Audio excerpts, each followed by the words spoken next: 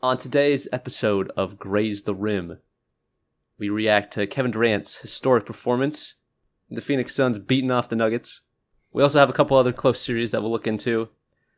And as promised, we bring back Splash or Pass, and we react to some live breaking news. All that and more. So lock up your dogs.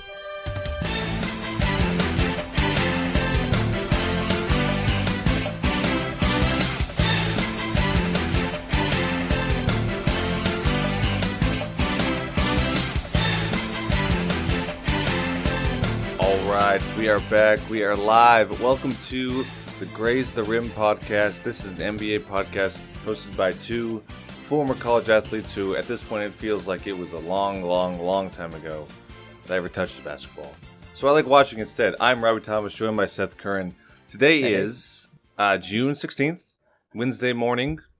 And Seth, I don't want to overreact, be a slave to the moment, but we just watched one of the best single playoff games in NBA history by Kevin Durant last night. And we'll talk about no it. doubt about it. We'll talk about it in the game breakdown, but I feel remiss that we don't mention that off the rip. What an incredible... You got to start with the important stuff, yeah. What an incredible performance.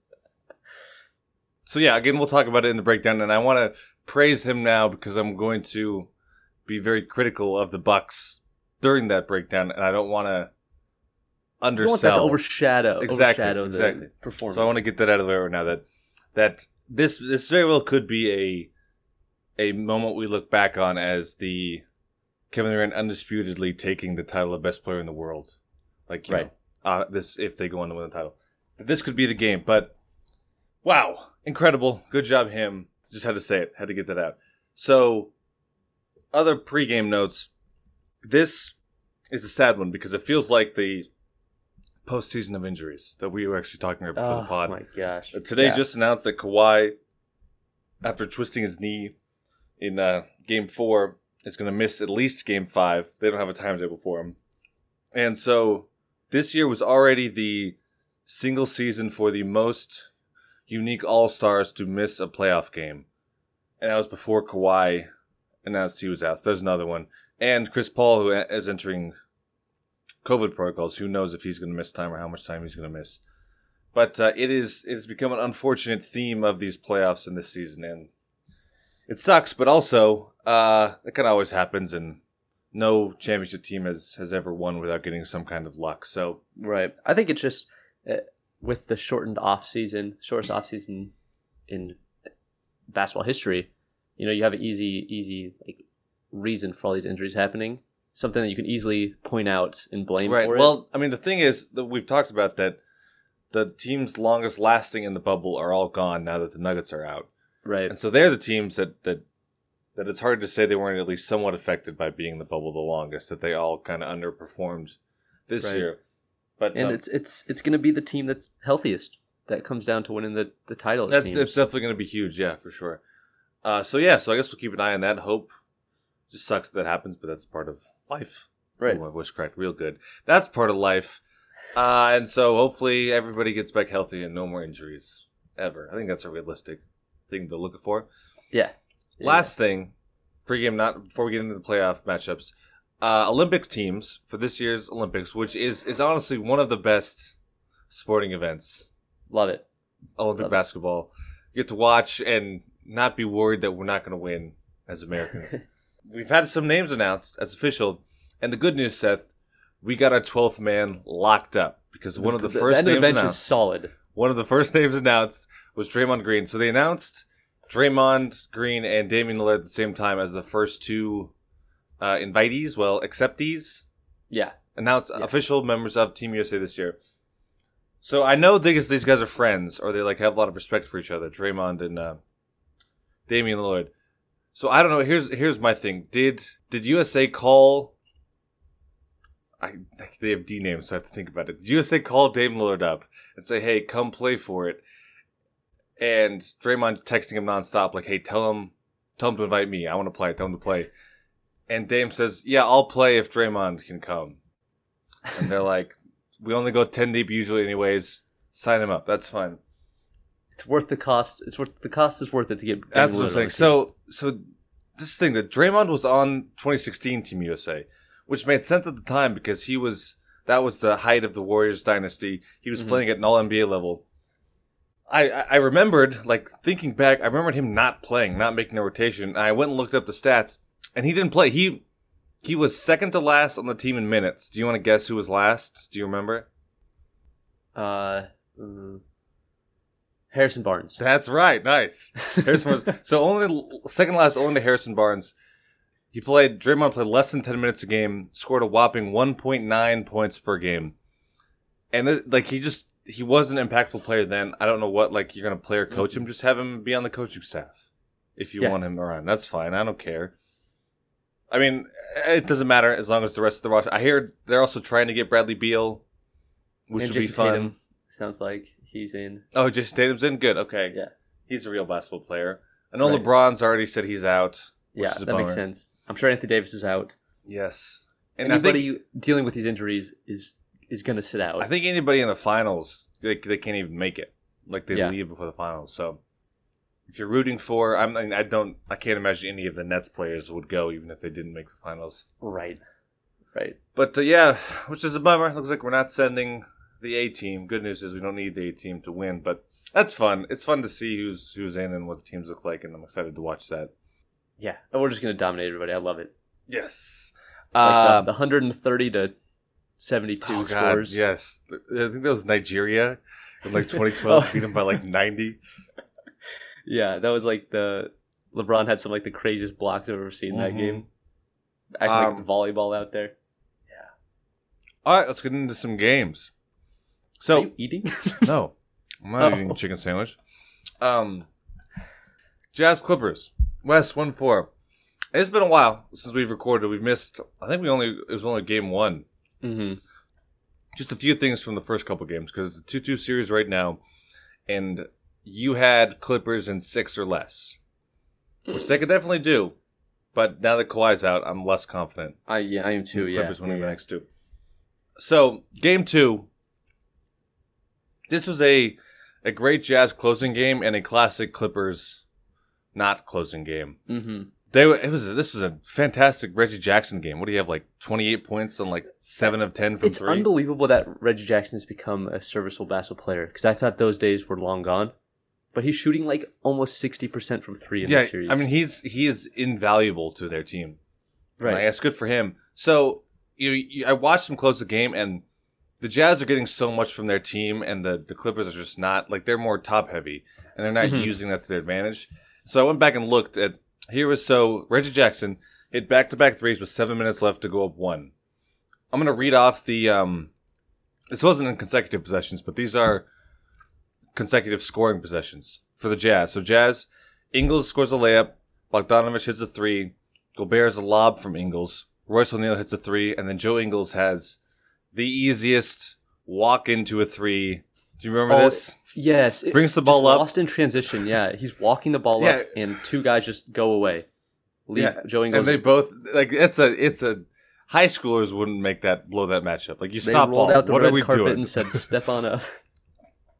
Yeah, and so in all those possessions for the Jazz, here are the Clippers' offensive possessions. Batum missed the 3.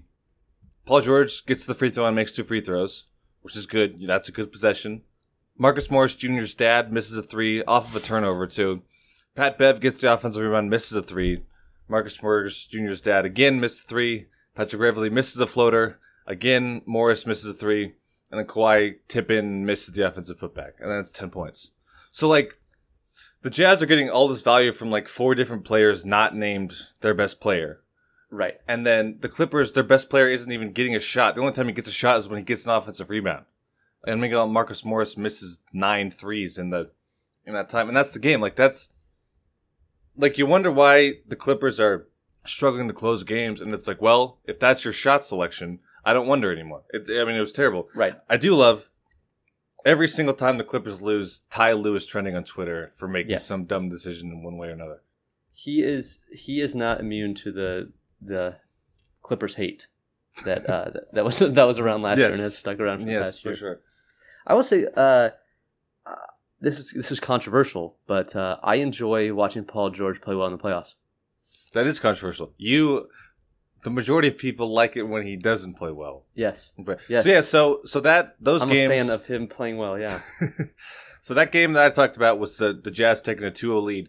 Went back to LA, and the Clippers. Well, hold on. rattled off. Can I bring up something about that in game 2? Yes. That was I think the Jazz had like a 21-point lead in that game, and the Clippers came all the way back. Yes. In the second half, and the Clippers during that comeback they went zone on the Jazz, and because Don Mitchell was just killing them getting to the hoop as he's done so far in his career, but they went zone, and for 3 possessions in a row it was Don Mitchell couldn't get to the hoop, so he shoots a contested 3, without even trying to move the ball around. It's like that's the thing that frustrates me about Donovan Mitchell still.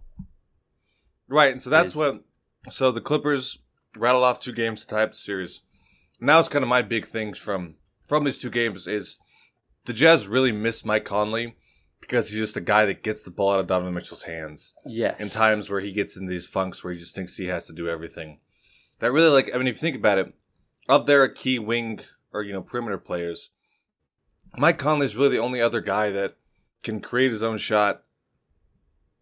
What are the things? I had 3 things. They can create his own shot, that can, is an effective scorer and can also is a willing passer. That Joe Ingles just isn't super athletic, so he can't really create unless he's attacking and close out. Royce O'Neal is basically just a shooter. Spot up shooter. Yeah. Bogdanovich is good, but he doesn't really look to pass. And Lord knows Jordan Clarkson doesn't look to pass. And Lord knows Rudy Gobert can strictly catch lobs. Oh, I got a paragraph on Rudy Gobert. Yeah, so just the beautiful basketball that kind of the Jazz have made a name for themselves this year has devolved into hero ball. And I'm hoping that, I don't even know if Mike Conley will play, but I'm hoping that if he comes back, he remedies a lot of that. But I don't know how much he does. And like you said, that just when we get too many possessions where nobody else touches the ball but Donovan Mitchell, and it really kills the Jazz offensively. And it rolls over to the bench unit because if Jordan Clarkson's out there, Jordan Clarkson is going to get an opportunity to get a shot off. Yeah, I don't know. And not a good shot, but he's going to get an opportunity to get a shot off. I don't know what his shots per possessions are, but it's got to be I looked insane. The other day, and he's taking the second most shots behind Donovan Mitchell because Donovan Mitchell's taking a shit ton of shots. But it was like 18 or 19 shots a game for Jordan Clarkson off the bench. And the thing that's annoying is that when he's out there as a second unit scorer, he always has at least one of Ingles or Bogdanovich out there as well. Right. It's like, why are you not trying to get these guys looks as well? If you took 8 of his shots away, give him 10 shots a game, give 4 more to Bogdanovich or Ingles, your team is much better. Right, yeah, and like you said, we were always worried about Jordan Clarkson shooting too much, and we were right to be worried that. I mean, if you take away, I think Game 2 was his big shooting game in this series. Mm-hmm. But besides that, he's shooting like 30% from the field so when in the series. When he's on, it's incredible. He can score so many points so quickly, but this happens also. And I think that's just what we learn.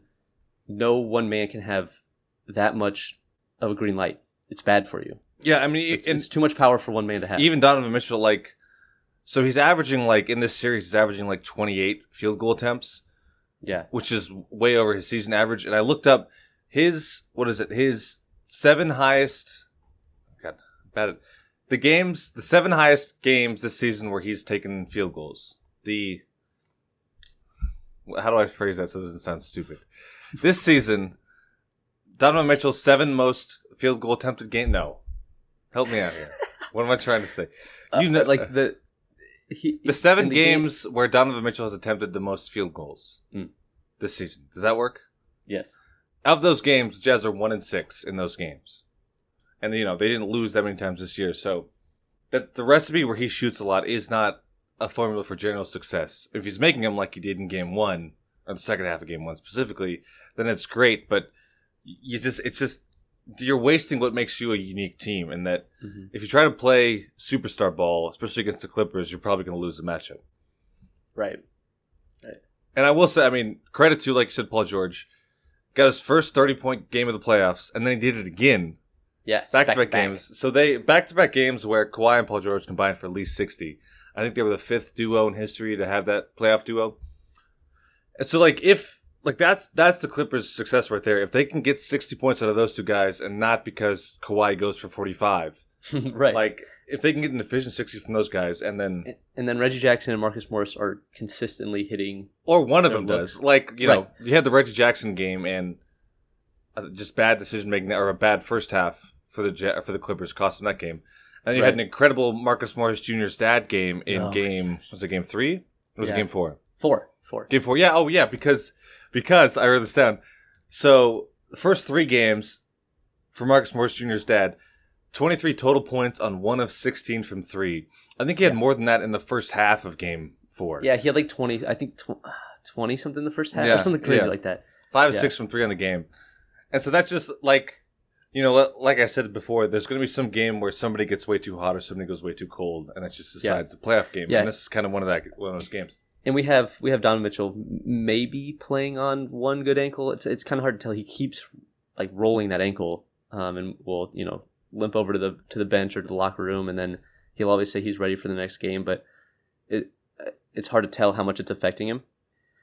But his ability to hit the hoop completely switched the Clippers' game plan. Like Zubats is out again. They switched back to that small ball lineup just because they were murdering him in the pick and roll, and with Zubats off the floor, it means that Rudy Gobert is guarding Batum or Marcus Morris, and just takes away the Jazz' biggest strength defensively, Gobert around the rim.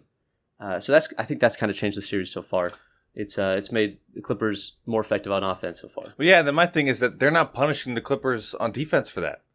Like they're not. Rudy Gobert is a screener. You have Rudy Gobert. That's the thing. I think it was game 4 that he had. I mean, he went to the free throw line a couple times, but he had 0 field goals attempted in the first half. And it's like you're getting guarded by Nicholas Batum. That's what I'm saying. It's just like Rudy Gobert he's a great player, and I would love to have him on my team. But you can. I think next year is when his contract kicks in, that you can count on one hand the number of guys that will be making more money than him. It's like you can't average 9 points a game or whatever he's averaging in the series when you're costing that much money. In my opinion, that I'm just you just have to do more if you're taking up that much cap space. Absolutely. You have to make and he gets his presence felt on the defense. He makes his presence felt for sure on the defense end, right? That's the stuff that doesn't show up in the stat sheet. But and the other thing, I mean, they got out rebounded in game 4. Which, like you said, if the Clippers play small, and I know that the Jazz aren't big besides Gobert, but they had no excuse for that. So, like, in Game 4, the Clippers they won the rebounding battle, and they had 2 more offensive rebounds. It was 10-8. But second chance points was 18-1 for the Clippers. I mean, that's the game right there. And, like, any coach would tell you that offensive rebounds are basically turnovers, giving them up. And if you're giving up more offensive rebounds and then not playing defense out of it, and you get 1 total point with your offensive rebounds, like that's just so many more shots, and they don't have to be as efficient because you're just giving them more possessions and more points. Yeah. Game 5 is tonight. Like we said, no Kawhi tonight. It's gonna be Game 5 in Utah. Yeah. If the Jazz lose this, yeah, it's a very big task for the Clippers to make this one. Is competitive, because. That's what I feel like the bar is tonight. Stay competitive. I think so. Boy, if you thought Marcus Morris Jr.'s dad felt like he was an offensive piece before, this is going to be his game. Just ask him. It's the Morris versus Clarkson. Who can take more shots tonight? Did you see that Marcus Morris said that his brother, Markieff, will not be attending this game? He said, who something along the lines like, who the hell would want to go to Utah? No, something like that. That's hilarious, though. Yeah, I enjoy that. I like Utah. Yeah. We drove through it. It looked nice. We stopped in Salt Lake and got fast food somewhere. Yeah, Wendy's. And it looked really nice. It was nice. They got mountains or big hills. The weather was nice. I think you would call them mountains, yeah. Yeah. We should do that again. Drive through Utah. All right. Yeah. Put it on the list. Okay, good. Okay. So next series, quick series, Suns Nuggets. About as quick as you can get. Big old sweep that you picked the Nuggets. I did. And that was on you. Yeah, I was kind of banking on the Chris Paul injury being more prevalent. Right. And he looked like Chris Paul. What was his assisted turnover? It was like 40-2. It was something. He had like 44 assists and 5 turnovers or something like that. And like a 3-game stretch. Like it was insane. It was something that should not be possible. Yeah, I mean, these Suns are for real. Again, they're a great team, but they also Like, are they the only team that has had no injury problems? Right. I mean, aside besides from Chris like Paul Chris being Paul banged scare, up, but I'm just thinking, right. which I mean, you can't fault them for it, but they look great. They look efficient. Their ball screen action, and we say it every time, but their ball screen action is so good that they run. I mean, Devin Booker's guy is just getting nailed on screens. Devin Booker's him and Chris Paul are so good at like snaking ball screens, drawing out the defender, and then just hitting mid-range jumper. And then as that's happening, you're drawing the center away from the rim, and by the off chance they do miss, DeAndre Ayton already has offensive rebounding positioning. Right, and I don't think like you don't give enough credit to what having competent scorers surrounding a ball screen action does for your offense, because like if you watch the Suns run a high ball screen and then you watch like the Bucks playing offense on the stretch of their games, and it's the Nets have 5 guys in the lane when Giannis has the ball, like they're daring somebody else to beat him, and it's just there's so much space when the Suns are on offense because everybody can shoot and they're scared of everybody. Like anybody on the floor can go off for 20 at any time. Right. I want to jump in. So, like you said, this Suns team is awesome. They are awesome to watch. And now they're not playing the Lakers, I can sit back and actually enjoy them play basketball. Yeah. Because last series we're like, I'm praying for their downfall. I hope they lose. That didn't happen. So now I can just watch them as a basketball fan. They're incredible. There's nothing that they don't do well. And I know we talked about it a couple months ago, maybe. Like, was this team actually for real during the regular season? And I think we leaned on we were more so, yes, this team is a real contender. But I don't think any of us saw like them as this good. No, I mean Devin, like Chris Paul looks not old. He looks fantastic. Devin Booker's elevated his game, which I don't know. Like, I believe it could have happened. I just didn't know it would be this good this quick. Right. And then again, DeAndre Ayton, at this point, I have as much, really, Joel Embiid's the only great center that they'll potentially play throughout the rest of the playoffs. But I have as much faith in DeAndre Ayton, like, as the lone big man on the court, as I do anybody else. Yeah. Like, guarding the opposing team's good guy and being a competent defender. He matched up with the MVP and held his own. That's what I'm saying. Who would have saw that coming? That's what I'm saying. I've been so impressed with him. He looks great. They have a solid rotation. Even we saw some Dario Saric minutes, and he was fine. He hit some threes, which is what you want out of a stretch backup big man. And so I just, like you said, they're a great team. They don't really have any weaknesses. Yeah. Saric was more available in this series because when Jokic comes out of the game, the Nuggets aren't throwing out another big center. Right. They're throwing out like JaMychal Green or Paul Millsap. Right, but like that, because they won't play great centers going forward, and I have confidence in them going smaller. I think Saric would be fine. Like if they match up with the Jazz in next series, he can match up with Derek Favors in the second unit matchup, no problem. I think that's valuable. He's valuable. I don't know, like, because I was thinking that Donovan Mitchell has kind of taken some of the supporting cast out of it just by how much he's on the ball. Like the Suns team from like 3 to 7 on the roster are like as good, maybe the best group of players in the league. Do you know what I mean?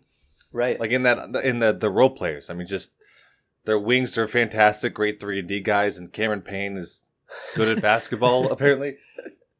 And then again, as great as DeAndre Ayton has been, like his shot chart is phenomenal. That was a big thing that he struggled with as a rookie, that he fell in love with mid-range shooting and didn't really want to do post moves like the touch too much.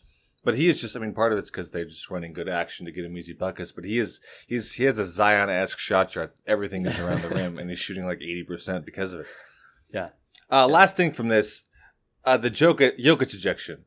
Oh, what are we doing? We're ruining basketball. I don't like unironically using the word soft because I just think it's funny. Like I like using kind of more as a joke, using that Kobe gif. Yes, but that was soft. That was like I get what the rule is. If there's a wind up and there's contact to the face, like it technically is a flagrant 2. But Nikola Jokic takes hard fouls like that all the time. They're just frustration fouls. He swipes down the ball all the time. Yes, he clipped Campaign's nose, and I'm sure it didn't feel great for Campaign. Like I'm sure it hurt. But that you can't kick out the MVP in a winner go home And game. did you hear? So like Reggie Miller was on the commentary, and when it happened live, he was like, "That was all ball. Like, what are we doing?" And then when he watched the slow motion, like, "Oh, he's lucky he didn't get his nose broken or something like that." Like, come on, like like you said, it's got to the point where I saw it a bunch in the in last night's Bucks Nets game that if somebody swipes near your face and you fall over, it's a foul every time. Like it's ridiculous. Right. So I don't know. I hate using soft unironically, but can we be physical? Can we just let the physical happen? Like I know, like give him a flagrant one. You know, if he made contact in the face and he swung, that's fine. But that's not just something you kick somebody out of a huge playoff game for, especially not the MVP. Yeah, I've always in my head, I've always thought like intentional foul or ejectable fouls. Like, what's the intent? Like that's always been to me like Like if you're just trying to foul him or to stop him from shooting a layup, that's one. Like you can tell when somebody's trying to hurt somebody or does a play that's legitimately dangerous. Like undercutting. That was not it. That's what I'm saying. It didn't check those boxes for me, so I don't know. Can we could talk about the Nuggets for a sec here? I am fully of the belief that Nikola Jokic cannot be blamed for losing in the playoffs, for being there's a lot of people saying how embarrassing it was that the MVP got swept in the playoffs. And I'm like, one, they won a first round playoff series, and two, he's playing without his second best player. Yeah, I don't think that can be held against Jokic. Yeah, I mean two things is that one, the Suns had a great game plan that they on the ball, and when Jokic is setting ball screens, they just made the other guy beat him. And that was what, Monty Morris was so good in round one because I think, that was what happened was that the Blazers did the same thing. We got a Monty Morris good game in game 3, by the way. After we got one. Okay, good. But it was just, they would just, when Jokic sets ball screens, defense is just like, all right, let's see what the guard can do. And that's such a huge part of the Nuggets, scheme in the regular season was they run those actions with Jamal Murray. Mm-hmm. And teams do not want to just let Jamal Murray do whatever he wants. Because he will do whatever he wants. And then, so then all of a sudden there's more gravity towards the ball handler, and that's where Jokic gets even more dangerous. And so when that's such a big element, not just Jamal Murray's, as himself as a creator and as a scorer, but the attention he takes away from Jokic, that Jokic can be more creative and can get other guys involved better. Then we miss that. And then you have just an overall disappointing series from your next guys. Michael Porter Jr. was playing hurt. He had some back spasm issues, and then Aaron Gordon just did not. No, he did not play well. He did not contribute much at all on the offensive end, and that's just those are guys you're counting on. And if they're not, Jokic can only do so much. Yeah, I agree. I mean, Michael Porter Jr. was banged up and looked banged up, and you needed a big series from him. When Aaron Gordon, part of what made him so good on the Nuggets was that he's never been just a great shot creator in himself. Right.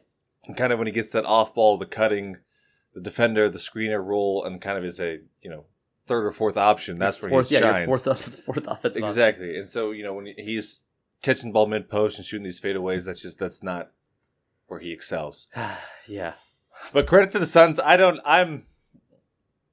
think the Suns have a very good chance of winning though. Like I do too. They absolutely could win the whole thing. I know. Oh, I know. I'm kind of cheering for them. I am too. I mean, they play a great brand of basketball too. Yeah. Which helps. All right, move over to the East. Philadelphia, Atlanta. So it was it 1-1 last time we talked? I believe so. Okay, so it's 2-2 now, and I have Sixers and 6, which through about 2.5 quarters of Game 4, I felt great about. Yeah. Yeah. So games 3 and 4, Trae Young has clearly been bothered by the size of Simmons and Thybulle. Absolutely. I don't think there's any doubt about it. He's not as comfortable. Like, he feels them lurking, even when he kind of gets ahead of him. And Simmons is doing a better job. Thybulle still jumps like crazy at not drawing fouls. I will, while we're here, talking about soft, quote unquote soft. I don't like the brand of basketball that people play where they play to influence the refs. Like James Harden or Trae Young likes to do, even Embiid does a lot of times. And I know everybody does it. And I know especially in the playoffs, you do whatever you can to win legally. And so that's sometimes. If it's influencing the refs, it's influencing the refs. I don't care for it as a brand of basketball, but when Trae Young is complaining that Joel Embiid is flopping, I don't think I could find a more palpable irony. I say pot meet kettle. Is that what the pot calling the kettle black or something like that? Okay. You know that saying? I don't know. Does that apply here? Yeah, it's like Okay. it's like the Spider-Man meme. Yes. Oh, that's okay. Now it's a little more current, a little more hip. Yeah, but yeah, I don't know if Trae Young is on the very, very short list of people who benefit from officiating, and so when he is complaining that the other team is getting calls, I don't have time for it. I'm not here for it. And Game 4, the most recent game, was an all-time Joel Embiid flail game. Just fall and look for contact. He looked horrible. Yeah. And when a big guy falls down like that, it looks goofy, you know? Yeah. Especially when the replay shows and there's very minimal contact and this 7-foot dude just drops right straight to the ground. Right. He did post a 420 though. Embiid was 420 from the field in Game 4. It's a tough stat to pull off. Well, yeah. So Game 3, Sixers won pretty comfortably. They look when Embiid is playing well. They look clearly like the better team. Mm-hmm. But Game 4, he did not look right. So like you said, 4 of 20 shooting, which is sick. 0 of 12 in the second half. Is probably the worst. Well, no, what did they say? The last time somebody went 0 of double digits was Jordan in '97 in the Eastern Conference Finals. And obviously, they won that game because the Bulls were really good, not just Michael Jordan. Yeah, not so much with these Sixers because when Joel Embiid just has to do so much offensively for these Sixers, and when he is not playing well, and I don't know. People are saying that knee is clearly bothering him. I don't like. He's never gripping his knee. I think it's just like he doesn't look explosive, but he just looks. He has a bad attitude. Like he's right. He looks tired. He looks out of gas. He looks dejected. I don't know. It might be the knee, and he's just not showing it. But I mean, he's got, like you said, he falls over. Like he's not attacking the rim. I think he had like one possession where he just bullied Clint Capella. Yeah. In the first half. Yeah, and it's weird to see him not seem to be aggressive around the hoop. Yeah. He's definitely settling for jumpers. And you want to talk about an all-time shot chart game? All the red X's on that Joel Embiid game he lights up the court. Yeah, X marks the spot where it went in, right? So 0 of 12, including chunking the game-winning right-handed layup. Oh my gosh! I'm probably game-winning. Most likely, yeah. That erased, the Hawks erased a 17-point second-half lead. Comeback. It was a great play, draw-up, call. Got him rolling in the ball screen. Got him exactly where you want him with the shot he wanted. Just a bunny of a layup. And you can't blame that on explosiveness because you're 7 feet tall and it's a wide-open right hand. Like there's somebody near you, but there's no danger of your shot getting blocked. Just make a layup. Contact, nothing. Exactly. Oh, that one hurts. That one definitely hurts. And especially when Trae Young, I don't remember, he was like, I think he was like 30% on the 8 of 25 or something like that. Yeah, he did not shoot the ball So well. he had tightest career high 18 assists. But, your 17-point lead and Trae Young has a terrible shooting night and you're on the road. Like, you need to win that game. Like, that felt like a huge momentum swing in terms of the series. I still think, I'd like to think the Sixers can win, but we'll see what Embiid looks like because it's not like they're getting a ton of rest in between. Right. I want to say one thing that changed my outlook on the Hawks is that we're done with the Solomon Hill minutes finally. They've just I miss him. Bumped him out of the rotation. I miss him. He would start and then play like 11 total minutes. Exactly. Which is hilarious. And it was weird that they didn't just slide Herter in. Well, yeah, I mean it's obviously a depth thing, but yeah, they moved Herter in. He's been good. I mean, kind of streaky shooting, but he had a couple big threes at the end of the first half that got the comeback going. Yeah, for the Hawks, it's got to be like all of those guys right after Trae have to be on. Right. Like you can't just have like 2 of the 4 guys or 3 of the 4. Like all of them have to be playing well if they want to pull this off. But in this game, it didn't necessarily even seem like that. Like they got effort from John Collins, just killing them on the boards, offensive boards, and getting putbacks on Embiid. And Embiid sounded like 21 or something like that. Rebounds. Yeah.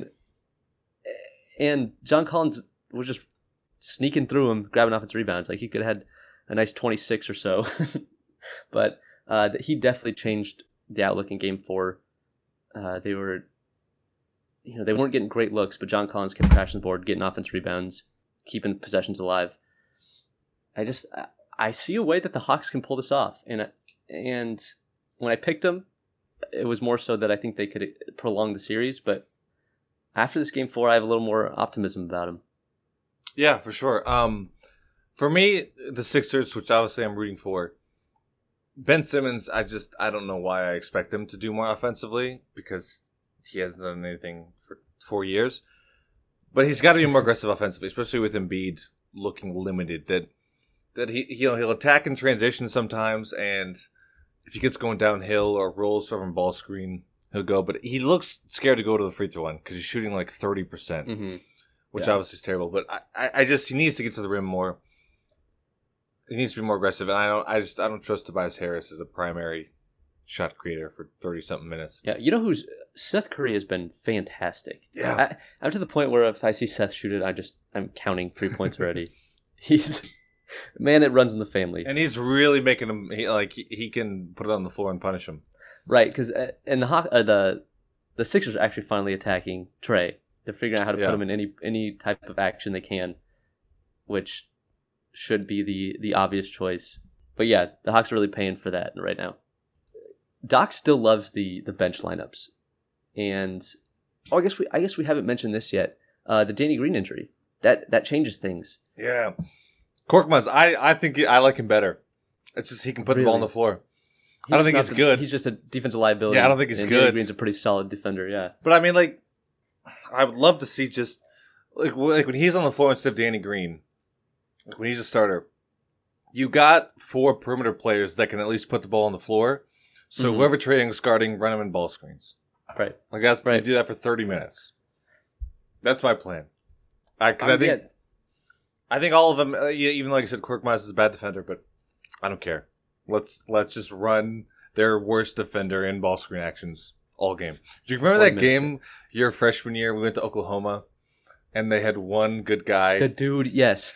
And so we ran an action where whoever he was guarding, we just ran him off baseline ball screens the entire game. And you're not even really looking for the ball. You're just running back. Just running. And when he switched, that guy, you just went right down with him. It was and it worked. Like I remember he didn't have a good game. We still lost, obviously. You know what the best part of that was? What? On the scout team, I got to be that guy the game before. Oh, that's fun. Practice before. That's fun. Coaches told me shoot it every time you touch it. All I remember is we were like 3 of 18 from 3, and I hit 2 of them. So nice. Locking that in. I didn't hit any of them, so I couldn't have it. All right. But anyways, so 2-2. Are they tonight also? They should be tonight. Yeah. Okay. Yeah. Back in Philly. All right. Cool. Last series. The big one, Nets Bucks. So that one is 3-2 Nets. After, like we said, one of the greatest playoff games. I've never seen performances. Yep. Yeah. You will ever see. What were the stats? 48 minutes played. 49 points, 10 assists, and 17 rebounds, I think. 16 rebounds.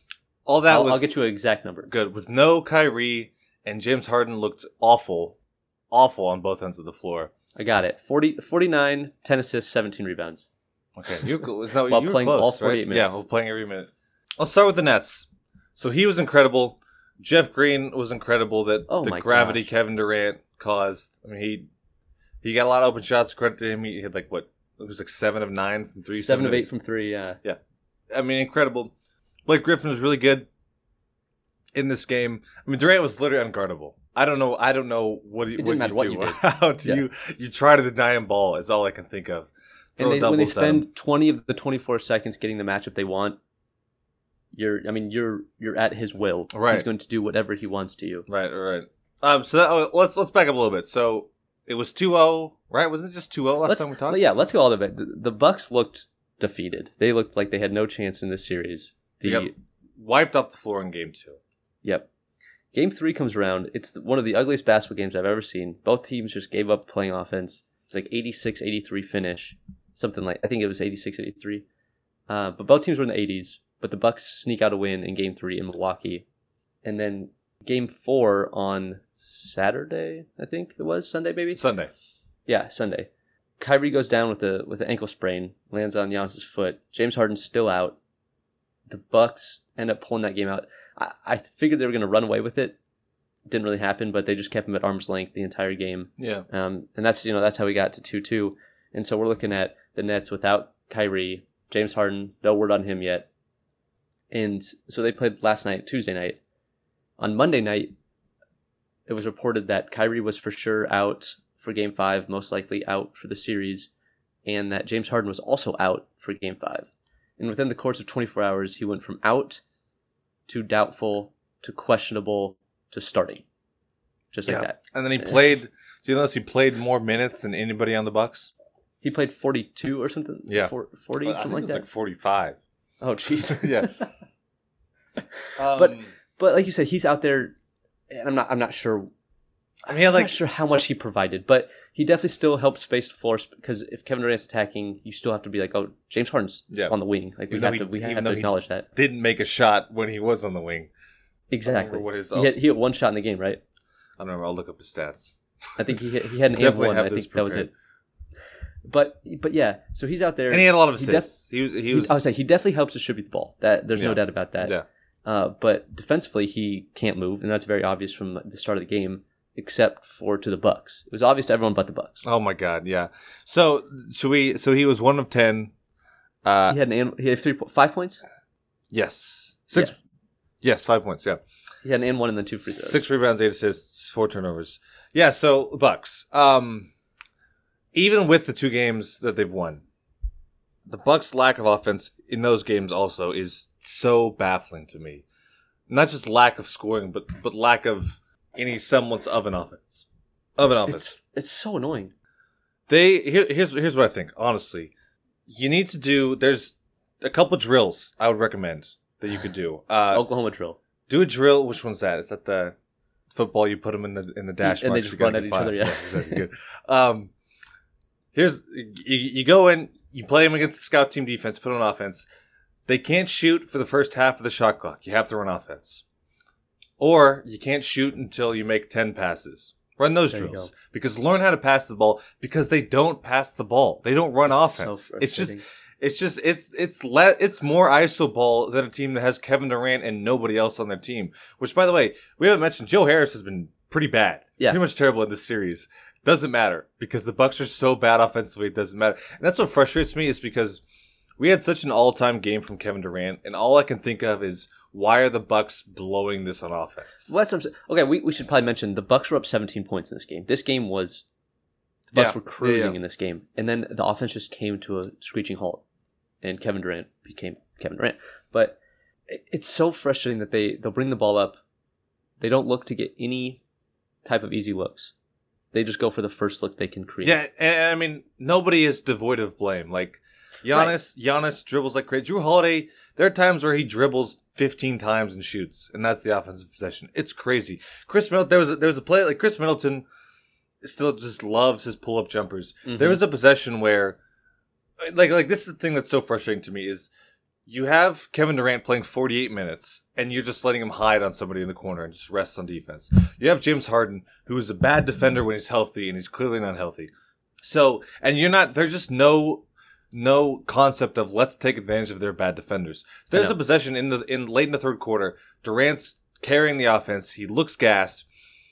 Chris Middleton had Durant on him, caught on the wing, the kind of jab step past, and then Giannis came to him for dribble handoff, and Giannis had Jeff Green on him. Chris Middleton catches it when Jeff Green switches onto him. Now he decides he wants to try to make a move and just like step back, misses a 3. Like, why are you not like you don't have to shoot on Durant every time, but you're just standing in the corner. Then they switch, and then you don't punish him for switching. Giannis doesn't roll. You just shoot a 3 onto a guy that they want playing defense. Like, make the defense work. There's no mismatches. And Brook Lopez, who is just he's a stretch 5, which is nice when you're playing against a team with a center, but Bucks aren't playing centers, and if they are, they're putting him on Giannis. Like, it's Durant or Jeff Green that's on Brook Lopez. Like, you're using him like he's just standing in the corner and shooting threes. Why is he not taking up space in the paint? That's and what I'm making saying. Him work in the post. That's what I'm saying. I don't get it. And there was like the one easy possession, the one easy bucket they got in the last like 5 or after that insane 3 Durant hit. Brook Lopez had a dunk because he was inside for once. Yes. But besides that, Pat Connaughton wide open layup because Giannis got Harden switched onto him, immediately went into a dribble handoff with Pat Connaughton. Harden switched onto Pat Connaughton, wide open layup because Harden can't move his feet. Yep. And that was it. Like that's offense. That's so easy offense. You just get a bad defender, you put him in actions, and then you get easy points. Like it's so frustrating. It might not be as fun or flashy, but that's how you win basketball games. It's so frustrating to me. And this is the possession that highlighted it for me. Down to, is it 91-93 or something at that point? I know what you're going to say. Giannis catches in the post with James Harden guarding him. James Harden waves off help. And this was the double comes. James Harden puts his hand up, tells him to stay. Like, I got this. As James Harden is telling him not to bring the double, Giannis shoots a turnaround fadeaway jump shot. And obviously misses. And the shot clock was running down, but there was like 5 or 6 seconds left in the shot clock. Like, you had time to dribble. Make a move. Just, if James Harden's guarding you, what's wrong with the drop step? The odds are he's going to foul you, and I know you're not a great foul shooter, but you're going to get at least a point, and one more point than your turnaround jumper is going to get. Yeah. So I mean, at this point, I'm questioning: is Giannis, between his skill set and his love for shooting perimeter shots, is he just not built for playoff basketball? Like, which is why when I think about it, like when he was potentially a free agent. Like, the idea of him going to Dallas and playing with Luka is the exact thing that Giannis needs. Yeah. And he doesn't have... But so he's terrible free throw shooting. He's shooting, like, less than 50%, and he was, like, almost 70% in the regular season. So that's gone. Why are we not telling him not to shoot threes? I don't know he's made some... He was taking 5 a game. That's 5 wasted possessions. In Game 3, they were up big. Like, they came out to a huge lead in the beginning of Game 3. Game 3, he shot 4 threes in the first half. And one of them, I think the last one was like, they went up like 20 early in that game. The Nets start to chip away, and like, in a big possession, he just pull up transition 3. And even Mike Breen was doing commentary, and who's like just super, like, here's the plays. Like, he never commentates because Jeff Van Gundy and Mark Jackson say the dumbest stuff. But so Mike Breen always just say, here's what's happening. Even when Giannis shoots that, Mike Breen's like, guys, what are we doing? Like, why is he... Even Mike Breen was like, what is happening? Why are we shooting threes? And that's what, every time he shoots a 3, that's what the color commentator says. Because everyone's thinking it. Everybody but Giannis is like, don't shoot threes, Giannis. And I'll tell you, I saw a clip from him shooting his rookie year that was going around. And his form looks a lot... his form looks a lot better. I think it's a case of he spent too much time in the weight room and not enough time shooting. And as he put on a bunch of muscle, he lost... jump shot form changed, and now it's worse. Right. But I mean, he has to develop some kind of skill besides dunking and layups and trying hesitation spin moves, because they work sometimes. But learn a jump hook, learn a floater, learn a runner, learn something outside of the restricted area, but not threes, because you're not going to be a 3-point shooter. Like that ship sailed. Yeah, exactly. It's gone. It's. To call it frustrating is an understatement. I don't know. It brings me pain. There's no joy in it. Watching the Bucks do this, it's only pain. And what was our line on this game? Straight up, I picked the Bucks. Okay. All right. Okay, so at least I can't have it go 7 and the Nets win. You can't lose the bet and have the team you want to win. Okay. A lot of this starts at the coaching, their lack of offense. That they're not running actions. They're content with this ISO ball. Nobody, like, one guy touches it for 20 seconds. So I mentioned a couple drills that they could run. Here's some things for Coach Bud, that he can remember. Here are 7 interview tips that will help you get hired and nail your job interview. Because as far as at this point, unless they win the championship, I will be so pissed if he keeps his job. He has just been horrific. He's getting out coached by Steve Nash, whose game plan is Durant shoot the ball 50 times a game. Durant, do something. And you're gonna get it's just this guy won a Coach of the Year. I don't get it. I don't know where that guy is. He is a Spurs disciple. Like, he was on the Spurs coaching staff. He got 60 wins with basically 5 good role players, turned him into a number 1 seed on the Hawks. And there's just no offense. There's no movement. I don't know what had happened. Like, I know, like, trying to game plan something for Giannis is obviously harder than something like game planning with Durant, like in terms of trying to make an offense. But, like, surely coaches would be lining up to run an offense around Giannis or line up to structure things. Because we're not running. I'm so frustrated with him. I can't even form coherent sentences. Without just being angry. Yeah, I don't know. That's it. It definitely felt like Game 5 was about as big of a must-win for the Bucks as possible, just because of their, you got to steal one in Brooklyn at some point. Yeah, so something that was your best opportunity. Yeah, exactly. So you can take a 3-2 lead going back home. Mm-hmm. The Nets, Kyrie Irving's out, James Harden's hobbled, Joe Harris is bad, and like you had a good offensive or good shooting relative to how the earlier, some of the earlier games have gone. You shot the ball pretty well, especially in the first half, mm-hmm. and the fact that you can't hold on to that win is mind blowing. It's crazy, insane. But it's not. It seems like it's not. It shouldn't be possible. Yeah, like that should have been your. And again, having a 17-point lead. And again, I just hate that this is like Kevin Durant played an all-time game, and all I can think of is, wow, the Bucks blew this. But I can't even really appreciate it. All right, well, they're up 3-2. The Nets are, I think, tomorrow. I would assume Thursday is the next game. I think so. That sounds like it could be right. All right. So we teased it, we promised it, and we're delivering on it. That we are bringing back Splash Pass this week. We didn't. Where did we land? Ah, shit. Splash. Kevin Durant pull up threes or Giannis pull up threes. Oh, I actually love that. Good. So splashing. So every week that we do Splash or Pass, we talk about stories, news, rumors, gossip in the NBA that aren't big enough to talk about as their own story, and we give our takes on it here. But instead of just saying we like it or don't like it, we come up with our fun criteria depending on what's happening.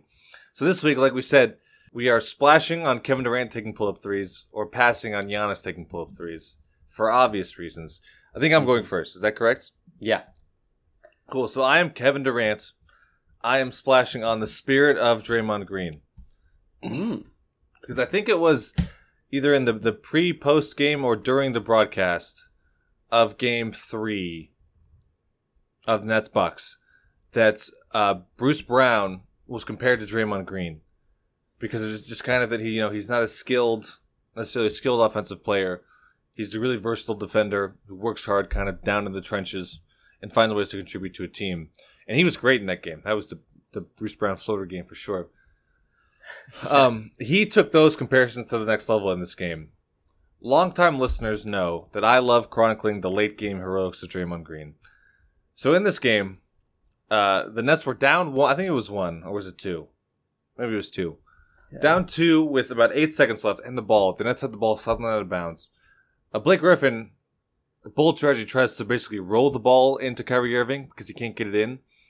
It doesn't work. Rolls basically the length of the floor, the width of the floor. Bruce Brown scrambles to it on the offensive three-point line, and I'm pretty sure he's not left-handed, right? No. So he picks up the ball, left hand, head down, tries to shoot a left-handed runner over Brook Lopez, which for once Brook Lopez makes use of being tall by being a post defender. But Bruce Brown clanks it off the backboard. Bucks get the ball, shoot free throws, win the game. What was awesome to me about this was, like I said, the late game heroics of Draymond, especially in the play-in game where he did something similar to this, running with momentum, chucks the ball off the backboard from about 3 feet out. Bruce Brown did this. I'll tell you, I have never seen a clip of basketball that personifies panic so well as I've seen this clip, because Bruce Brown, I mean, there, like I said, there was like 8 seconds left, and so obviously the Bucks were trying to deny Kyrie and Kevin Durant, but there was time to find one of them and for them to get a shot. But he just caught it, like saw a semi-open lane, and was like, all right, Bruce Brown floater time. Like, did not work in classic Draymond fashion. Did not yield results for the team. And I loved it. It was fun. I'm very happy when I saw him shoot instead of the ball going into Kevin Durant's hands. Oh, I know. And I wonder if when Kyrie, beginning of the season, Kyrie said I'm glad I have somebody else that I can look over at and can take a game-winning shot. I wonder if he was referring to Bruce Brown. Had to have been. Had to. It wasn't KD, that's for sure. Yeah, so I love that. Good job, Bruce Brown. Even though he's been good in this series, that was a great moment. Yeah. After we had just praised his floater too. Exactly. Well, this one was the floater. It was a problem because he tried to shoot a layup. That's true. Okay, I am Giannis on playing the short game, which Reggie Miller seems to be doing here. This was a tweet from Reggie Miller last night. It says, "I'm just going to throw this out there to see what the responses will be. If you're Steve Nash in the Nets, would you sit James Harden and Kevin Durant in Game 6 because of the heavy minutes tonight and push all your chips to the center of the table for Game 7? That's a real tweet. But it's too small-minded for me. I say, Reggie, why do that when you could sit them both for 6 and 7, get Kyrie back in the offseason, and maybe even add another all-star in the offseason? So that next season you push all your chips to the center of the table. Make a push for next season. Yeah, that makes sense. For next season's championship. Yeah. I think Reggie's thinking too small here. I actually love that. I actually love that idea. But yeah, he tweeted that, and the responses are fantastic. You go to Reggie Miller's Twitter. What a dumb thing to say. Yeah, I don't know if I like that idea. Let's just, in case we might get too tired, let's just not play. Let's be worse for one game so that we can have to play another game. I mean, in all seriousness, maybe James Harden sitting out, as bad as he looked, I'm okay isn't the worst idea. I'm okay with that. But why would you? This guy just had one of the greatest player performances we've ever seen. Yeah. I think we sit him next game. Just rest him. Let's see what Bruce Brown can do. Yeah, he's never had an opportunity to lead the team. Maybe it'll be different. Exactly. All right, good one. I am Giannis. Pull up. I am passing on off-season plans. Our off-season plans. So you and I have been talking off pod about that. I have a good friend who, a little older, a little previous generation of basketball fan. It's a big Michael Jordan fan and wants to do a Jordan LeBron GOAT debate. Okay. And so we've said that we will save it for the offseason because that's great offseason content. For sure. And we're planning on doing it. But I am concerned because that plan, that schedule, that idea might have to wait. Because Scottie Pippen is releasing an autobiography, Unguarded is what it's called, in November of this year. And here's how he captioned on Instagram it was announced. "Ready to hear my side of the story, ? So the book's description goes on to say, in quotes, "Simply put, without Pippen, there are no championship banners, let alone 6, hanging from the United Center rafters. Oh, baby. There's no The Last Dance. There's no Michael Jordan as we know him. The 90s Chicago Bulls would not exist as we know them without Scottie Pippen." I already can't wait. Right? And so this is, going on from this. This is a quote that he had last December, Scottie Pippen. "In terms of really defining what was accomplished in one of the greatest eras of basketball, but also by two of the greatest players, one could even put aside and say greatest team of all time. I don't think those things stood out in the documentary," referring to The Last Dance. "I thought it was more about Michael trying to uplift himself and be glorified. I also think it backfired to some degree and that people got a chance to see the kind of personality Michael really had."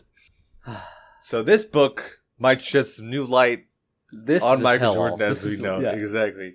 And so it doesn't come out till November. So I don't know if I want to talk about any Jordan LeBron debate when I haven't heard from the guy who had the most success with Jordan that we've ever seen.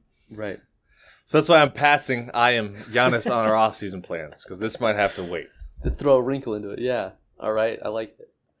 I am Giannis pull up on the Suns Nuggets series. And not for the obvious reasons that it was 4 quick games and they got blown out. I don't care about all that. What I care about is I was almost certain at some point we would get a Facundo Campazzo and Chris Paul scuffle just because of their annoying borderline dirty style of play that they both have. It just never came to fruition. I would have bet a lot of money that at some point those two guys would have gotten into it, and it just never happened. That was kind of the one thing I was watching for. We did get like a little consolation prize of the Jokic and Devin Booker face off, but the highlight of that was actually Jokic's brothers yelling from the stands, threatening to come on the court. They were trying to come on the court. Seen? I had no idea he had brothers until the MVP. When he was handed the MVP award, and they came on the court. But have you seen pictures of them? Yeah. Good God, they're just his bodyguards. Yeah, they look. I mean, yeah, it's the same genes, so I guess it makes sense. But But Jokic kind of has like a soft, like, he's a little rounder maybe. Yes. Like he's always got a smile, so he doesn't look super intimidating. I'm not sure these guys know how to smile. That's what I'm saying, which is hilarious. But yeah. Yeah, I do. I've always been rooting for Campazzo, just little white dudes running around. And he definitely is that annoying gnat vibe to him as a basketball player. I just figured at some point those two just had to clash. Right. We didn't get it. All right. So my last one. I am Giannis pull-up. I am passing on gang retaliation. And I don't know. The thing is, I don't know how to classify this. I don't know if it's technically a gang, like kind of an unofficial fraternity or a group. A lot of pride based out of California. And I know what you're thinking. I've seen the movie Straight Outta Compton, and I read the synopsis for Boys in the Hood. So I'm qualified to talk on you are. California gangs. Now, this last week, we saw a 20-year-old, not a 20-year-old person, but a 20-year-old beatdown get paid back. 20 years ago, a high-profile member of this California group was publicly humiliated. And this weekend, we got vengeance. I'll read a transcript for what officially happened in the year 2001, 20 years ago exactly. Okay. But the offense happened. So, 2001, here it goes. It's like boom. I put him in the hoop like slam. I heard the crowd screaming out jam. I swear that I'm telling you the facts, because that's how I beat Shaq. So 2001, Aaron Carter, who at the time was 14 years old, I don't know if he wrote it, but released a song called How I Beat Shaq, the single that reached 96 on the Billboard Top 100. Millions of listens, millions of views, and the group that I've been referring to in question is the fraternity of Los Angeles Lakers players, former Lakers players. And former Laker, obviously Shaq, who was a high-profile member of the Lakers at the time, MVP champion in 2001. Former Laker Lamar Odom, who, although he never played with Shaq, didn't forget about the bond, the fraternity of being a Lakers player. So, the Lakers got hitters all over the place. And this last week, Aaron Carter and Lamar Odom boxed in a celebrity boxing match. And Lamar Odom knocked out Aaron Carter in round 2. And I'm sure, did you see this, Seth? I'm sure you saw it, or you see the highlights? Yes, definitely. It was a pretty sad display of boxing. That, even, in the Jake Paul or the Logan Pauls, like when they go do their boxing, like at least they look like they've trained in boxing. There was none of that happening here. This was just 6'10" Lamar Odom boxing against not 6'10" Aaron Carter, who it's like 5'9", had 5'8". no business being in the ring. This was a tough one. I don't know whose PR guy did worse, or who this is a worse look for. Lamar Odom in beating up like a 30-year-old former pop star that's half your size and weight, or Aaron Carter, whose PR convinced him this would be a good idea. That obviously they saw there's money in amateur celebrity boxing, and they jumped in to get their cash grab.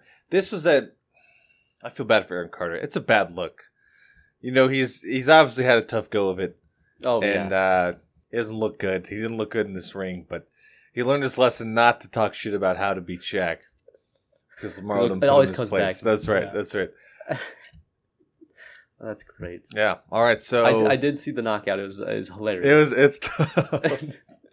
It's a tough one for sure. That's our show. That's all we got. I will. We had a lot of NBA news, Seth, in the last hour. I know. Let's just see. Do you want to go through it? Oh, first of all, I forgot to mention when we're talking about Giannis. This just came out that in his post-game performance, Giannis said Kevin Durant is the best player in the world right now. He did, yeah. That's not something you say after he just kicked while this series is still going on. Yeah.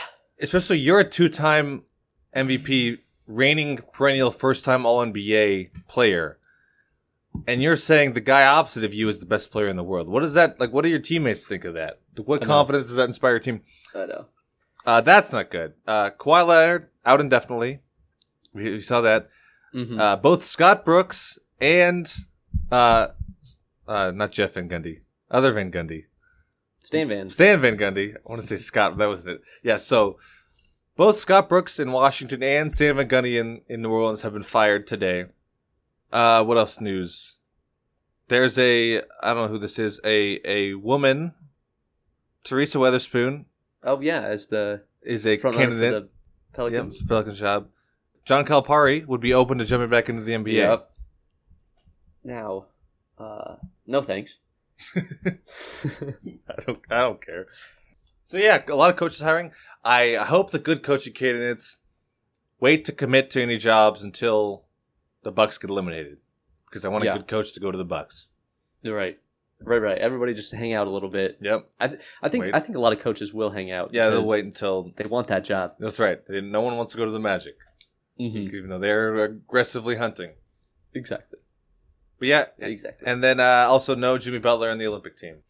Is that official? He will bypass participation in the Olympics.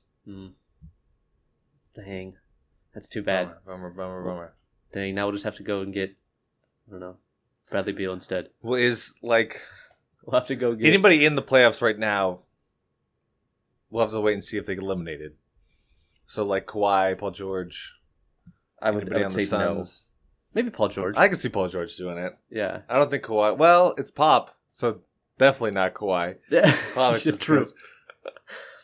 Devin Booker, he could play. We'll let him play. Yeah. Who's going to play He'll be center? in the finals, though. So. All of our good centers are foreign in the NBA.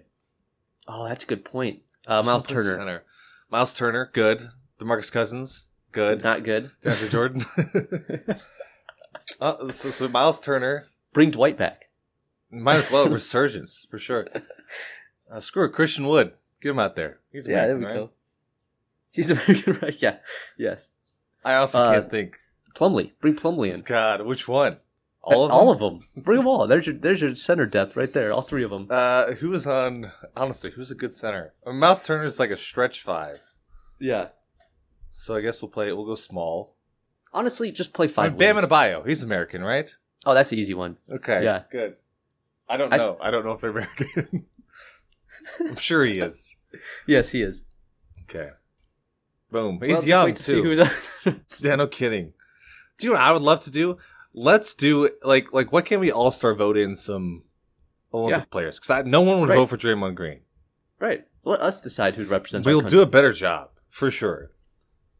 I mean, isn't that true? Shouldn't we be able to vote for who represents I thought it was democracy. Literally, we're a constitutional republic, which means we elect representatives to speak on our behalf. So we should elect players not named Draymond Green to play on our behalf. Also, did you see this latest update that just came out? I heard your phone buzz. Oh shit! Oh my god! So as of right now, everyone's listening will already see this. We're reacting breaking news. Yeah, for us, this is breaking news. Break it for us. Break it like you break cartilage in your knee. This just in: Kawhi Leonard may have ACL injury. Now, it doesn't say if it's completely torn or anything like that. So it might just be a little sprained to the ligament. It also doesn't say how it affects his Olympic status. I'm gonna rule him out. I'm gonna break the news. Kawhi Leonard is out of Team USA for the Olympics. Okay, that's too bad. Yeah, which means it gives room for Harrison Barnes. Bring him back. Bring him back. Oh, God. Maybe Carmelo. Does he want to make another run at it? Just bring back as many of the 2012 guys. They won. All right. Good app. Watch out for some big series coming up. Apparently, just stay close to your phone because there's news breaking every minute. No kidding. We'll probably do one more before the conference finals start. Yes. Yeah, that works. I think We'll preview. All right. Good. All right. Logan Martin, play us out. Derby. I'm like magic to Kareem, man. You tell me I ain't worthy. I ain't speaking about Georgia. I'm speaking about income. Did you hear that, Elizabeth? Here comes the big one. I put my money in your community and you got your budget. I wipe my ass with your advance to the toilet and flush it. My last stance be a stance of General Custard. I hot dog cause I can. I got cheese and mustard. I got the stats of a Hall of Famer and just 2 records. That's why I'm back up at the Super Bowl with Julius Peppers. I got that can't stop, won't stop in my veins. That's why they can't stop, won't stop screaming my name. Logan, go tell your friends to tell your friend. I'ma keep the same grin whether I lose or win. Up or down 10, I'ma fight to the end. Let's go, ain't no way they can stop me now. Logan comes my way, yeah, I can feel my rain coming. It's the blood of a champion.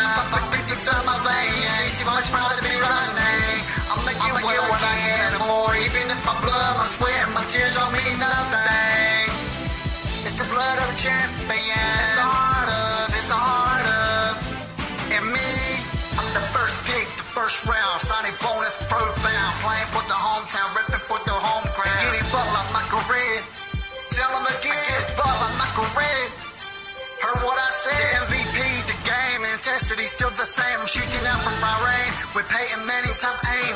Can stop me from scoring, so the results are just hacking. So there's three of us now, me, AI, and Shaq. From the look to the eyes, I say Harvard man with more heart than Hallmark on Valentine's Day. I'm the one that you've been raving about, like Ray Lewis. I think it's hard to go and change your route, cause you don't know if I'm blizzing or if I'm sitting and reading. Waiting on you to drug trip and drop back and throw up a pig, man. Ain't no way they can know. Ain't no way they can know. Ain't no way they can know. Ain't no way they can know. Ain't no way they can stop me now. Broken cause I'm away, yeah. I can feel my rain coming. It's the blood of the champion. But deep inside my veins, too much pride to be running. I'ma get what I can and more. Even if my blood, sweat, and my tears don't mean nothing. It's the heart of the champion. It's the heart of. It's the heart of. It's like a big time decision made on how I could twerk it. It's hard work pays off, then easy work is worthless. My work habit ain't no heaven, man. I do it on purpose. I push myself to the limits of my talent will surface. So now it's curtains and trades on anybody who hates, disliking what I'm reciting, biting what I've been writing. I've been dog biting, scratching and clawing on every hate, trying to make you remember me like you remember the times, cause I'm a warrior. My daddy was a soldier, a Vietnam vet with a dirty thought, I told ya. I'm supposed to rip up your town at Terriosis, hitting like vultures, man. I'm young, white and rich, as good as it gets, and giving your point guard fist. He thinks he's done seen pressure, man, but he ain't seen. Shh. Ain't no way they can know, ain't no way they can know, ain't no way they can know, ain't no way they can know, ain't no way they can stop me now. Because I'm away, yeah, I can feel my rain coming. It's the blood of the champion, but deep inside my veins, too much pride to be running. I'ma get what I can and more, even if my blood, sweat, and tears don't mean nothing. It's the heart of the champion. No way they can stop me now. Looking cause I'm away, yeah. I can feel my rain coming. It's the blood of the champion.